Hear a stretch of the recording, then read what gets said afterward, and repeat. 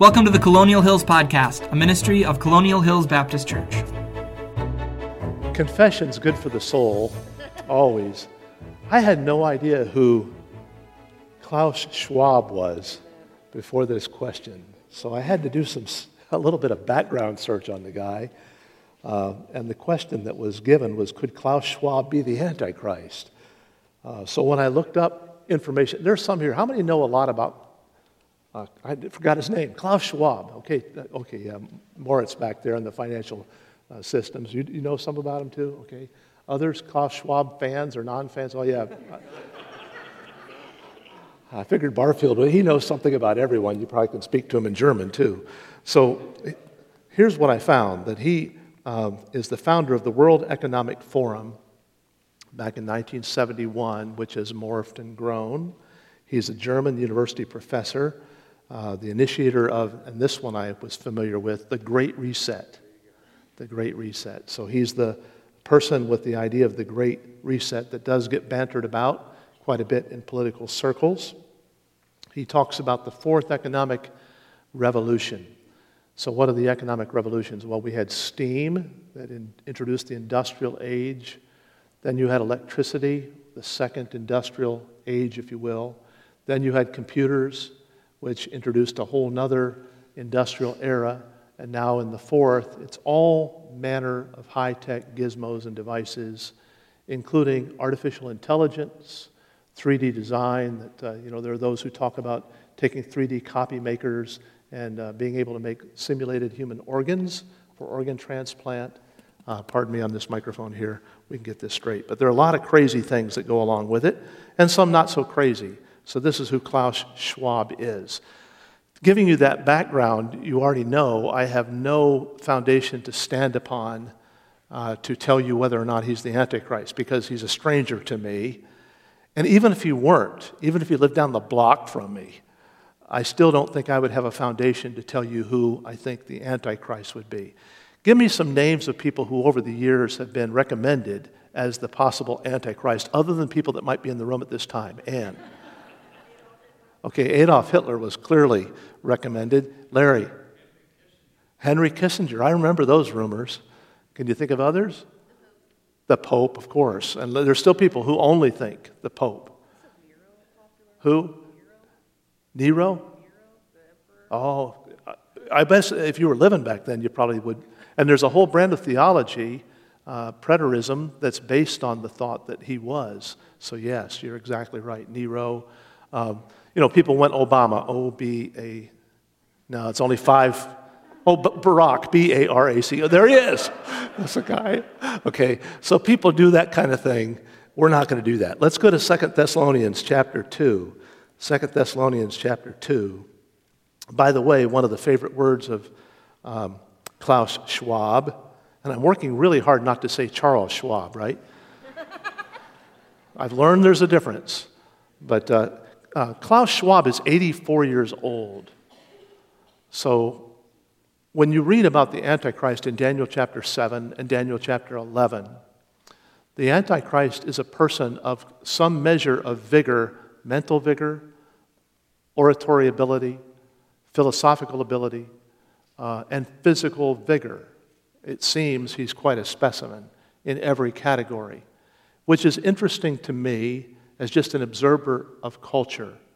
We're living in a generation that is increasingly fixated on physical fitness, but more than physical fitness, the physical form in almost a Grecian way. There's a reason that Grecian art is often demonstrating the prowess and the strength of the human body. And if you look at young people today, there are a number of things that are happening in youth culture today. One, the delay of marriage. Average age of marriage now is somewhere between 26 and 30. When I was graduating from college, if you weren't engaged, there was something wrong with you. I was 21 when I got married, and now people think there was something wrong with you. That's too young.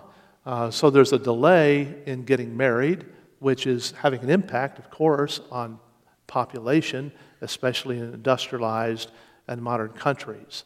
Along with that, there's more time to spend on some things that some of us would consider even frivolous. There's nothing wrong with physical fitness. Bodily exercise profiteth little. And it's wise for us to keep this temple of the Holy Ghost fit for service for the King of Kings. But the fitness parade has gone into the bulking up, where almost everyone's expected to be at least a miniature Atlas along the way. And that does tie in with the considerations of who Antichrist will be. He'll be philosophically, oratorically, physically, and spiritually considered to be above his peers.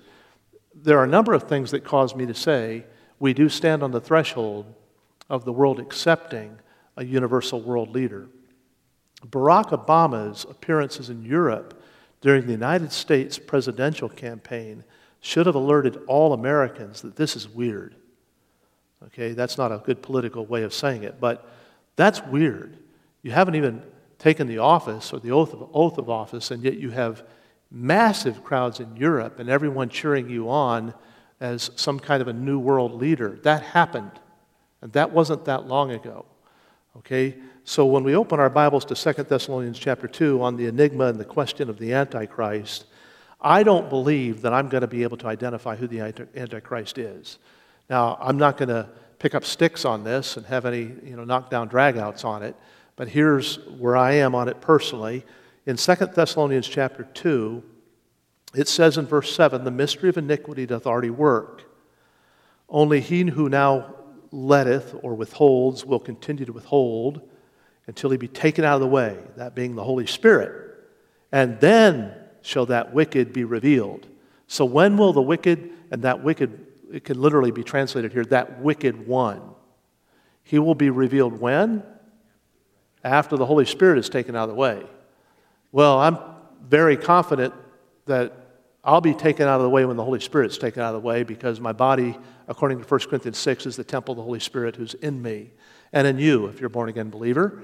And when the Holy Spirit's taken out of the way, that one who wonderfully came at Pentecost and inaugurated this new dispensation, which was before a mystery, filling the church, baptizing the church into one body, the Jew and the Gentile together, the Spirit of God's going to be taken away at the rapture. So I see the rapture in that passage, and when the Spirit of God, the one who now withholds, is taken out of the way, then the wicked one will be revealed. So the speculation about Antichrist is pretty much just that. I don't think I'll know who he is. I was in a meeting a number of years ago, and Dr. Whitcomb was asked the question, do you think that Barack Obama is the Antichrist? It was the best answer. Of course, Dr. Whitcomb was famous for short, pithy, great answers. He's smart, smarter than the average bear, too. And he said, his answer was, well, I've read, and he shared a couple of passages about the Antichrist. He said, for instance, in Daniel chapter 7, it seems that the Antichrist is Jewish. He doesn't worship the God of his fathers. That's Daniel chapter 11, rather. And he said further, the Antichrist is tremendously gifted with oratory, and he's tremendously wise or brilliant. And as I consider President Obama, I don't think he fits that category. And so that was a good answer. Got a good laugh. But I don't think that we're going to know who the Antichrist is. I don't think I will anyway. Questions on that? Thoughts on that? Okay. All right. We didn't split the church over it, so that's good. Okay, so is prayer asking God to change his mind about what's going to happen, or praying that what he has ordained in the beginning is what we wanted? So let me read that again a little better. Is prayer asking God to change his mind about what's going to happen, or praying that what he has ordained in the beginning is what we wanted? So let's start with this. Why do we pray? Well, that's the right answer, Annie. Because we're commanded to. Let's start there. Because there are those who get hung up on, is prayer the twisting of God's arm? God, who's omnipotent, will not have his arm twisted by any man. And then we get hung up on, okay, if God is omniscient and sovereign, what's the use? Almost a fatalistic view. But I think we have to begin by saying, yes, prayer is commanded. Matthew 6 and verse 9, Jesus said to his disciples, after this manner pray ye. Luke 18 and verse 1, he spake a parable unto them, that men ought always to pray and not to faint. Ephesians 6 and verse 18, praying always with all prayer and supplication. But when we come to the question, is prayer asking God to change his mind about what's going to happen, or praying that what he has ordained in the beginning is what we wanted? I think the best place for us to go to find a biblical answer to what I believe that question is asking is James chapter 5. In James chapter 5, James chapter 5 provides the Spirit of God's most compelling story of the feebleness of man impacting the omnipotence of God through the power of prayer. And the feebleness of man is illustrated in the life of Elijah, who was a man of like passions like we are. So when you think, well, what good will my prayers be? The Spirit of God has already answered that Elijah was a man of like passions as you and I, and he prayed. So we're in James chapter 5 and verse 11. Subject to like passions as we are, he was just like you and me. He put his sandals on one foot at a time. And he prayed earnestly that it might not rain, and it rained not on the earth by the space of 3 years and 6 months. Wow. James 5, verse 17. And he prayed again, and the heavens gave rain, and the earth brought forth her fruit. So the Spirit of God says, yes, the prayer of a feeble saint makes a monumental difference.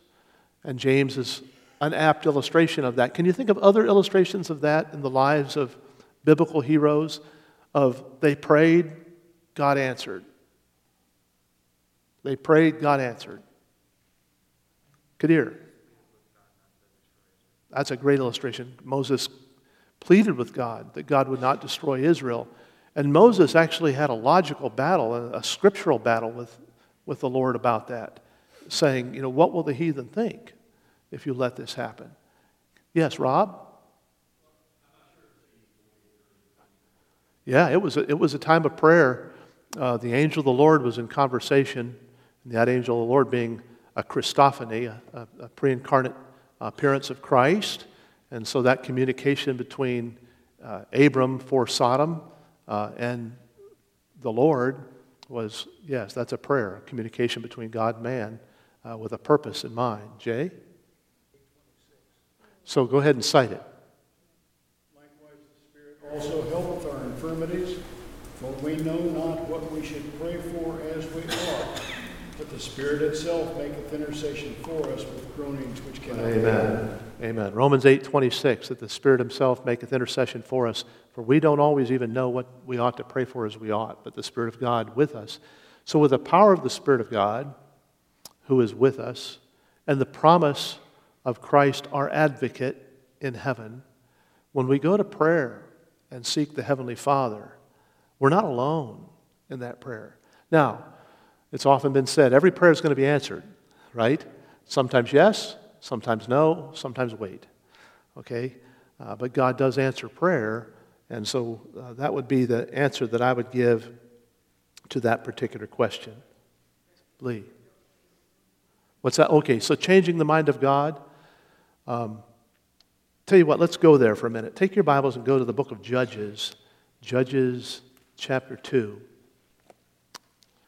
And I'll confess, even as we turn there are mysteries involved in this. And so I'm about to introduce one of them.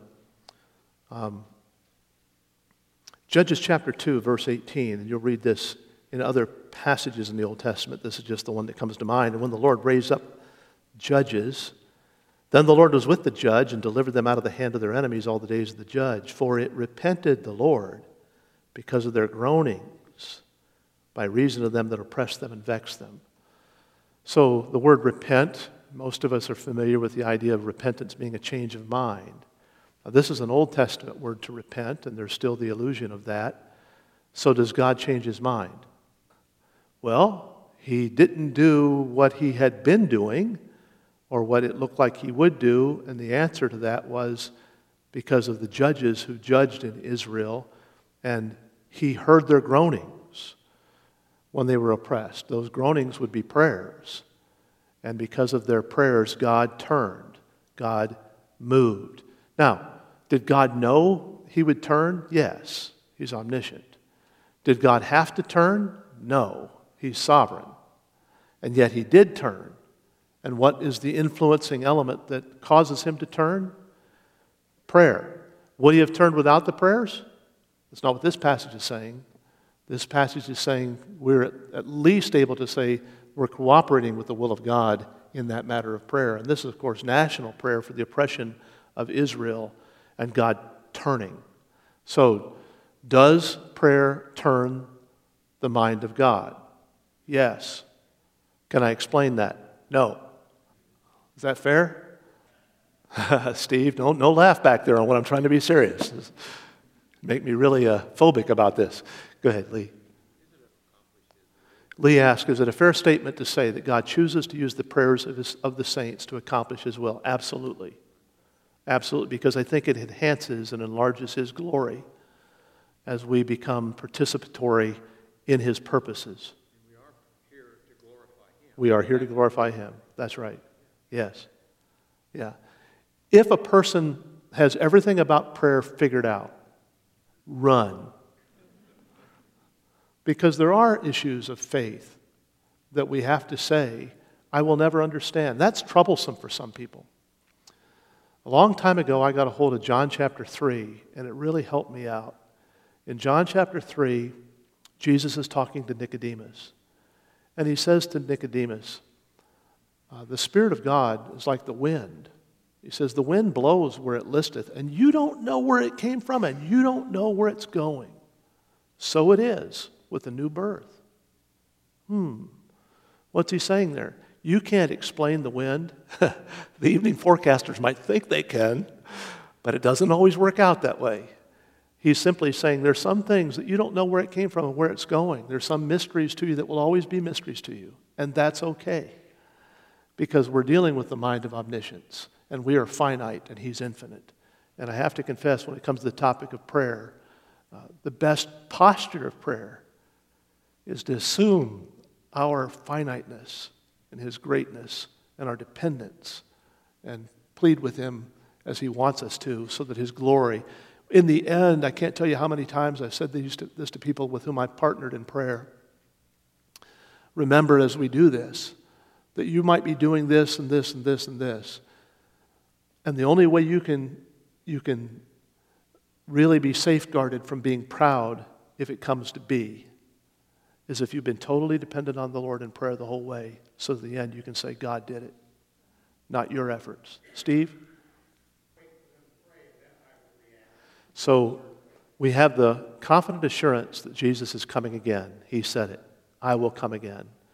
And we have the Apostle John on the Isle of Patmos praying, even so come, Lord Jesus, and come quickly, Lord. So praying, God knows the day and the time, but cooperating with God in that plea brings glory to God and demonstrates the dependence of His people, and we're commanded to pray. So how would we explain to a Christian friend why CCM isn't appropriate for worship or personal use? I'm going to take you to Hebrews chapter 12, and I'm not going to give you a real protracted answer on this evening, but I'll give you at least an abbreviated answer, because typically when that question is offered, you don't have a protracted amount of time to give an answer. So when somebody says, well, what about Christians listening to CCM? I always run immediately. CCM, contemporary Christian music. Yeah, contemporary Christian music, I'm sorry. So CCM would typically be contemporary Christian music. I go to Hebrews chapter 12. Hebrews chapter 12 and verse 28. Hebrews chapter 12 and verse 28. The 28th and 29th verses of Hebrews 12 are New Testament. Agreed? This is really important because here we find a New Testament principle on the topic of worship that has been scratched out, it seems, from many people's Bibles. And I think the carnage of it in our churches is really remarkable. Verse 28, wherefore we receiving a kingdom which cannot be moved, let us have grace whereby we may serve God. And up to that point, everybody's good. We've received this kingdom that cannot be removed. We have the eternal promises. We have grace. Everybody likes to talk about grace. so that we may serve God. Now, the word serve in Hebrews 12 and verse 28 is the Greek word lutreo. So you can pencil in there, if you haven't heard me say this before, that word is often translated, typically translated worship. So I'm going to read it that way. Wherefore, we receiving a kingdom which cannot be moved, let us have grace whereby we may worship God. And how do we worship God? Acceptably, with reverence and godly fear. For our God is a consuming fire. So when we worship God, how do we do it? First word, with reverence and godly fear. The fear of the Lord is the beginning of wisdom. For our God is a consuming fire. What do the angels sing in heaven as they worship before the throne? Holy, holy, holy. How do they demonstrate their reverence when they sing holy, holy, holy before God? They're covering their faces with two wings. They're covering their feet with two wings. With two wings they do fly as they sing holy, holy, holy. Would you say that sounds pretty reverent? I would too. Now you can build all kinds of skyscraper definitions on the topic of reverence.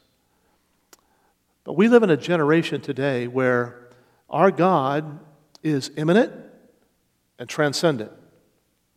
He's immanent. He's near at hand. He's transcendent. He's afar off. Jesus says, this is how you enter into prayer. Our Father, that's immanent. That's relational. Which art in heaven. That's transcendent. That's far above us. So in every prayer, there's the immanence of God and the transcendence of God. There's the nearness of God and the far-off otherness of God. Let me just say, in American Christian culture today, we're overwhelmed with God's immanence and we're ill-informed of God's transcendence.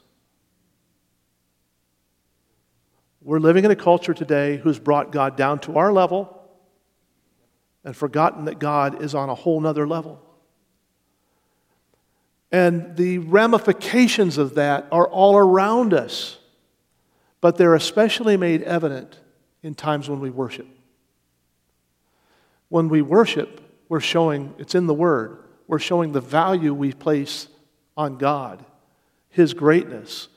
Worship fundamentally is seeing His transcendence. Surely we're claiming His immanence as well. Where two or three are gathered, He's in our midst. But worship is understanding His greatness and acknowledging that in a corporate fashion. So I'm back on remember I've got a limited time to answer this question. If I'm talking to a friend and they say, what about CCM? I'm going right to Hebrews chapter 12. We are those who worship the Lord with reverence. Now, let me just transfer the question. Do you think that the worship in that particular service, in a CCM service, a contemporary Christian music service, do you think it's reverent? Do you think it demonstrates godly fear? So now I'm going to ask a question. So how do I demonstrate to the God that I worship a spirit of reverence? And how can I demonstrate a godly fear? So you help me out. You be the pastoral staff for a moment here. How are we going to fashion this Sunday's worship service? Something that glorifies God, Shelley? Make sure the focus is on God and not on those presenting the music. I appreciate that a great deal. So it's not about the performer or the performance. It's about the person of God that we're worshiping. It's been said this way. If you leave the building and say, and Shelley knows this, she's one of my favorite soloists. I've got a number of favorite soloists, and it's because when Shelley sings, she shares the message so well. It's such a blessing when that's the focus. And it's not about vocal tones, though that's very helpful, of course, but she's message-oriented, and I get that. So you don't leave the service saying, boy, she's a good singer. You leave the service saying, boy, she serves a great God. Johnny? That's one of the things I noticed here at Colonial is, we have the specials and everything, and sometimes kids sing, and there's never any class. People listen to the message, and when the song's over, everyone says amen. And that's, I don't even see that at my Baptist church down south. People like the class, and that really, really struck me when I first came here. I was like, this is excellent. Like, this is they're not pointing at these people on the stage. They're pointing everybody to. So Johnny's sharing that when he came here, one of the differences he found at Colonial, as opposed to other ministries that he's been part of, is people aren't clapping when someone sings. Instead, they're allowing what they've heard, and maybe an amen or even a hearty amen, or even a pastor's brain going into a fog at the end of it, like it did this past Sunday. But whatever it is, it's not focused on the person. All right, let's continue with this topic of how do we fashion then a worthy worship service. Yes, Michael? Based in Scripture. At the center of real worship, there are words. We think in words. Now, music stirs our emotions. Music is a language of emotions. Music can change the emotional temperature of the room immediately. But the words ought to be for those who are seeking a reverence toward God. The words ought to reflect the accuracy of the theology of God's Word and reflect that accurately, of course. So yes, word-centered. Lee, and I'll come to you. I think it's Psalm 19:14. Okay, go ahead. Literally, the way it is, you would say, may the words of my mouth and the meditation of our hearts be holy and acceptable. Amen.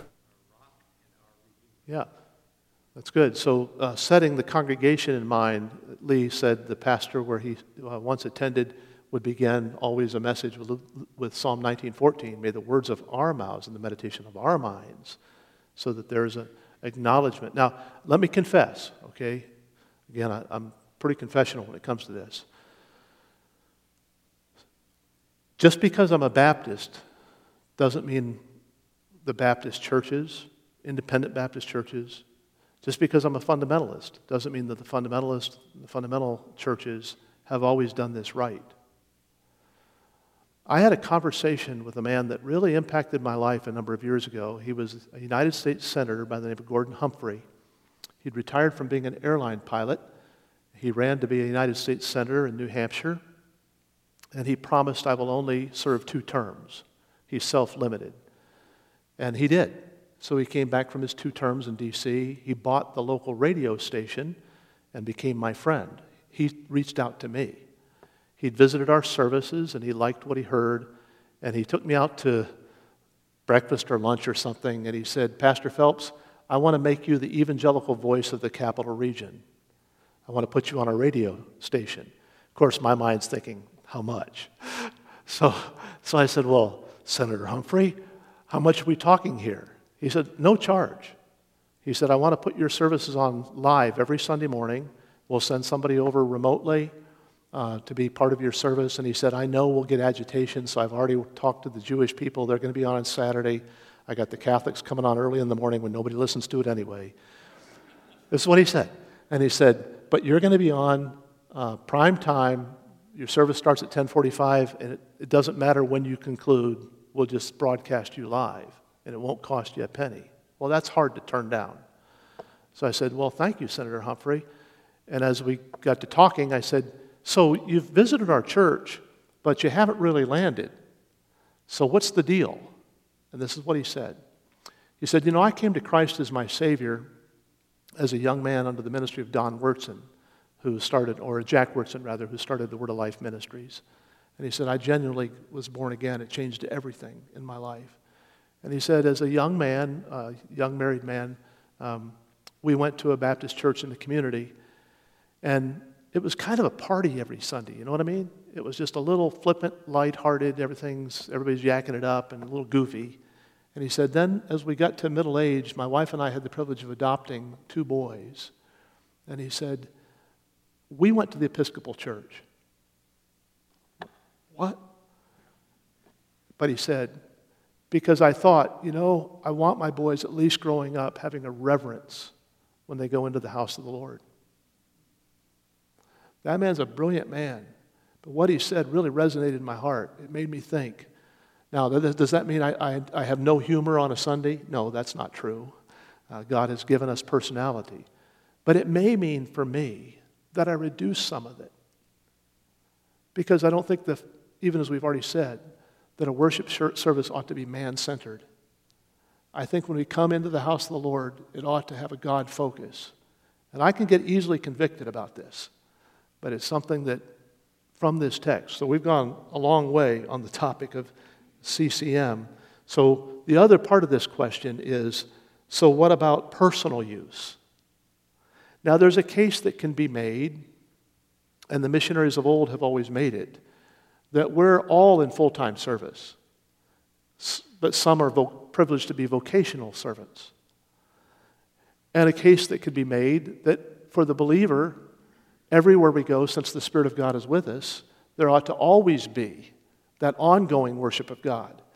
We are those, after all, who worship the Lord in spirit and truth. But I do recognize there's a difference between when the church comes together collectively, and the Bible recognizes this in 1 Corinthians 14, putting a priority in 1 Corinthians 14 on the ministry of the Word, saying, when you come together collectively and you put a priority on God's Word instead of tongues in the text, he said if you're putting a priority on tongues, 1 Corinthians 14 says, people are going to come in from the lost world and they're going to think you're nuts. That's my paraphrase. But if they come in and everybody has a word from God's Word, the people from the community are going to fall down on their faces and say, surely God is with you. The most striking thing to the lost person when they come into a worship service is the difference of that service between what they're experiencing and what the world has to offer. And the more the church tries to pattern itself after the world, the less the world will want to be there. I think there's a correlation between the abdication of church attendance in America today and the abuse of what worship ought to be in the churches of America today. We have megachurch phenomena, and we have burned out believers and communities. And if you look at the graph, you'll see the modernization of contemporary services, and you'll see the diminishment of the people in the population going to church and becoming church members. And it's just a big Y, if you will, or a V at the end of the graph. You can get saved in a contemporary service. The gospel can be given. But if we're not focused on God in the service, so now back to, well, what about in my own personal use? I'd be careful there, because we're always servants of God. 2, be careful with whom you identify.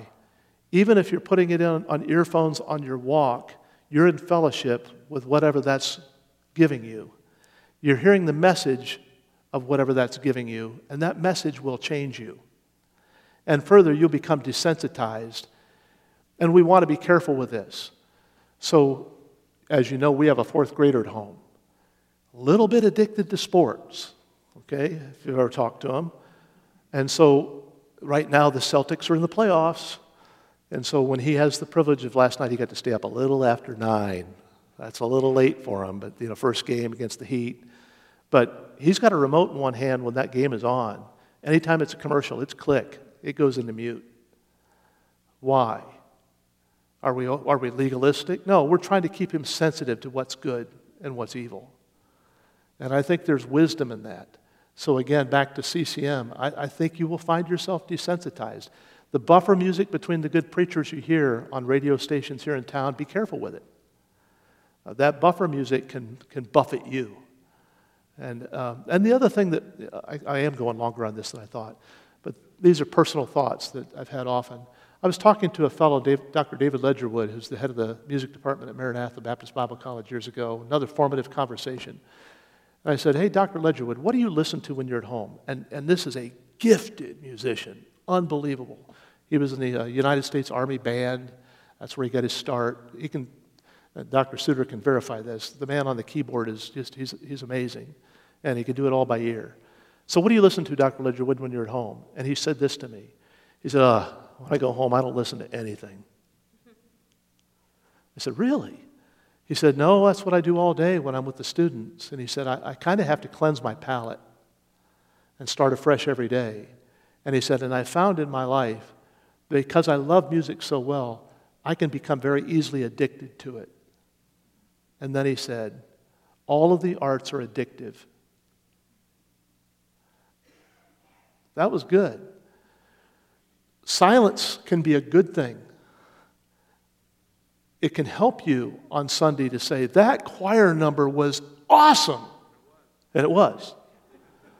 But you know, our choir is never going to be able to compare to a choir that went into a studio, was carefully dubbed and woven together through however many iterations. And we have come to a time in our Christian walk in America where music is so digitized and so available that so many people don't have the privilege of what we have at Colonial, and they go into church and they're not satisfied. And one of the best ways to satisfy is to cleanse your palate, give yourself some silent time, listen to a sermon, listen to the Bible when it's being read, but be careful. Questions? Tony.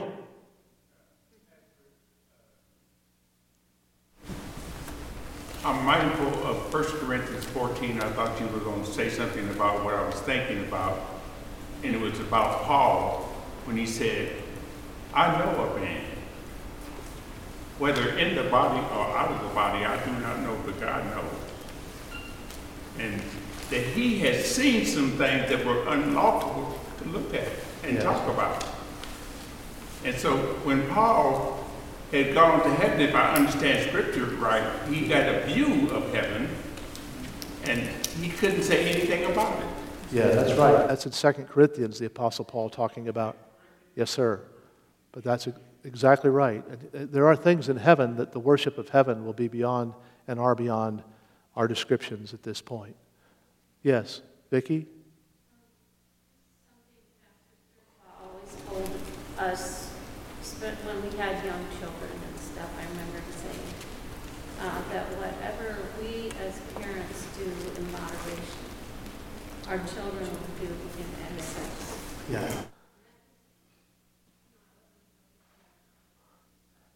That just always stuck with me with certain. That's a good adage. What we do in moderation, our children will tend to take in excess. That's often said also. The teacher's doubt will become the student's dogma. And where there are vulnerabilities, they will be passed on. Annie? I noticed that contemporary Christian music generally tends to focus on what God does, particularly for man, but doesn't focus on, it focuses on solving man's problems versus who God is, and he's so much more than that. So Annie's saying she tends to notice that with CCM, a lot of focus is on what God does rather than who God is. And there's a tension point there. Dr. Kevin's far more versed on this than I am. But there were tension points even of having testimonial hymns, especially in the revival periods of the 1800s and the early 1900s in the Moody campaign with Sankey, and then on into the time that we're in. There were those at that time who wrestled with, shall we have these gospel choruses that are testimonies? And that wrestling match will continue. It's one of those puzzles that I don't think I have the capacity to solve, but I do want to have the capacity to say, whether it be a testimonial song or a song that's very doxological or focused on God, there ought to always be a reverence when we're gathered together with the Lord's people. Well, I better go on here. Is there a chance that the world is millions of years old?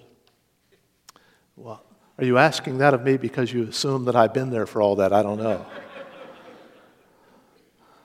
And my answer to that simply is no. No, there's not a chance. And you say, well, why? And one of the simplest answers that has affected my knowledge of this is in Genesis 2 and verse 17, God says there's the tree of the knowledge of good and evil, and warns that on the day you eat thereof, you will surely die. Dying thou shalt die is how it reads. And that's exactly what happened. And so Romans chapter 5 says, wherefore as by one man, verse 12, sin entered into the world, and death by sin. So death passed upon all men, for that all have sinned. So to have a world that's millions of years old, the only reason someone comes to that thought is to provide a window for evolution to crawl in. Okay? And we hear so much from the uniformitarians, the evolutionists of the age of the earth seems to be, my eyes have a tendency to roll back into their sockets every time I go to a national park and someone says, this formation has been here for 4 million years, and you're like, okay, right. Like you were there to date that. And I know, okay, carbon dating and everything, no precise science to any of it, of course, but theologically we start here. There was no death. There was no death before sin came. So with sin came death. So that's not just our death. Take your Bibles and go to Romans chapter 1. Romans chapter 1. What kind of death was he talking about? In the day that thou eatest thereof, thou shalt surely die. Well, in Romans chapter 1, the whole creation is included in that awful death sentence. Romans chapter 1 and verse 18. For the wrath of God is revealed from heaven against all ungodliness and unrighteousness of men who hold the truth in unrighteousness, because that which may be known of God is manifest in them, for God hath showed it unto them. For the invisible things of him from the creation of the world are clearly seen, being understood by the things that are made, even as eternal power and Godhead, so that they are without excuse. This can actually be said this way, the end of verse 20. For the invisible things of him from the creation of the world are clearly seen, being understood by the things that are made, or literally, ever since they were made. The invisible things, ever since they were made, give a revelation of God, even his eternal power. And the whole creation, we're going to read in Romans 8, is groaning together. Because when they knew not God, they glorified him not as God, were thankful. God interweaves this topic of the creation and the effect of man's sin on creation. Jesus does this. Come back with me to the Gospel of Mark. The Gospel of Mark chapter 13. Mark chapter 13 and verse 19. For in those days shall be affliction such as was not from the beginning of the creation. Okay, this is the Lord Jesus speaking. He's talking about the beginning of the creation. Based on our knowledge of Genesis chapters 1, 2, and 3, what do you think he's talking about? The beginning of creation being millions and millions of years ago? No.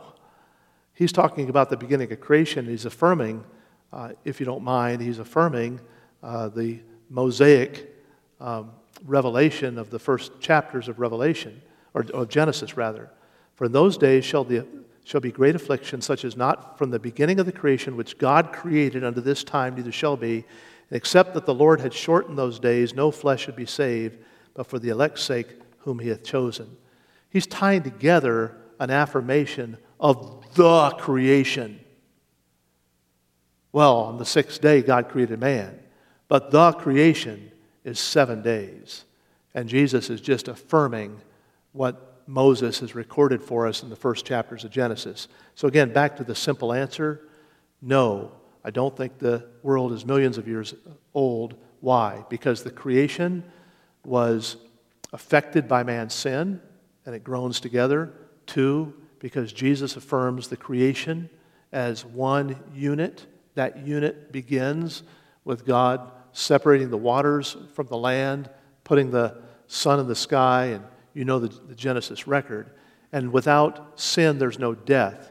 So when people are trying to figure out why all the fossils and why all the dinosaurs and all these things that supposedly came millions of years ago, they didn't.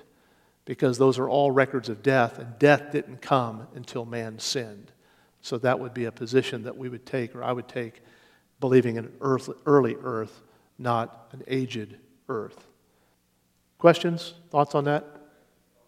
Yes. Avery. Yeah, right. Yeah, the genealogy is traced right back, both Old Testament and New Testament. Christ's genealogy traces back. Dr. Whitcomb, in his writings, talks about the doctrine of apparent age. And that's good. That believing that the world was created with an apparent age. And the illustration of that would be, for instance, when Jesus turned the water into wine, that turning of the water into wine, he turned it into something that had an appearance of age, but had been immediately, miraculously made. What do you mean appearance of age? Well, to make wine, you have to have a grapevine, grapes, harvest, squeeze, bottle, yada, yada. There's appearance of age. When Jesus fed the 5,000 with the loaves looked like they'd been baked in an oven, that the wheat had been ground, the dough had been kneaded, the ovens had been fired, the food had come out. It had an appearance of age. Adam was created with an appearance of age. There are people who write books on whether or not Adam had a navel, okay? Did he come with that kind of appearance of age? I'll leave that up to you to figure that one out. But Adam was clearly created with a vocabulary, communication, ability to name everything, and speak to God in a language that God gave to him. So it shouldn't overwhelm us to think that while we have the Genesis account, that God could create the world with an appearance of age. He's done that regularly through miracles throughout the Scriptures. So when we get to heaven, and I'll end with this, and the roll is called, will we be called by our birth name or by our new name? So let's go to Revelation 3 and verse 5. Revelation 3 and verse 5. So he says in verse 5, he that overcometh, the same shall be clothed in white raiment.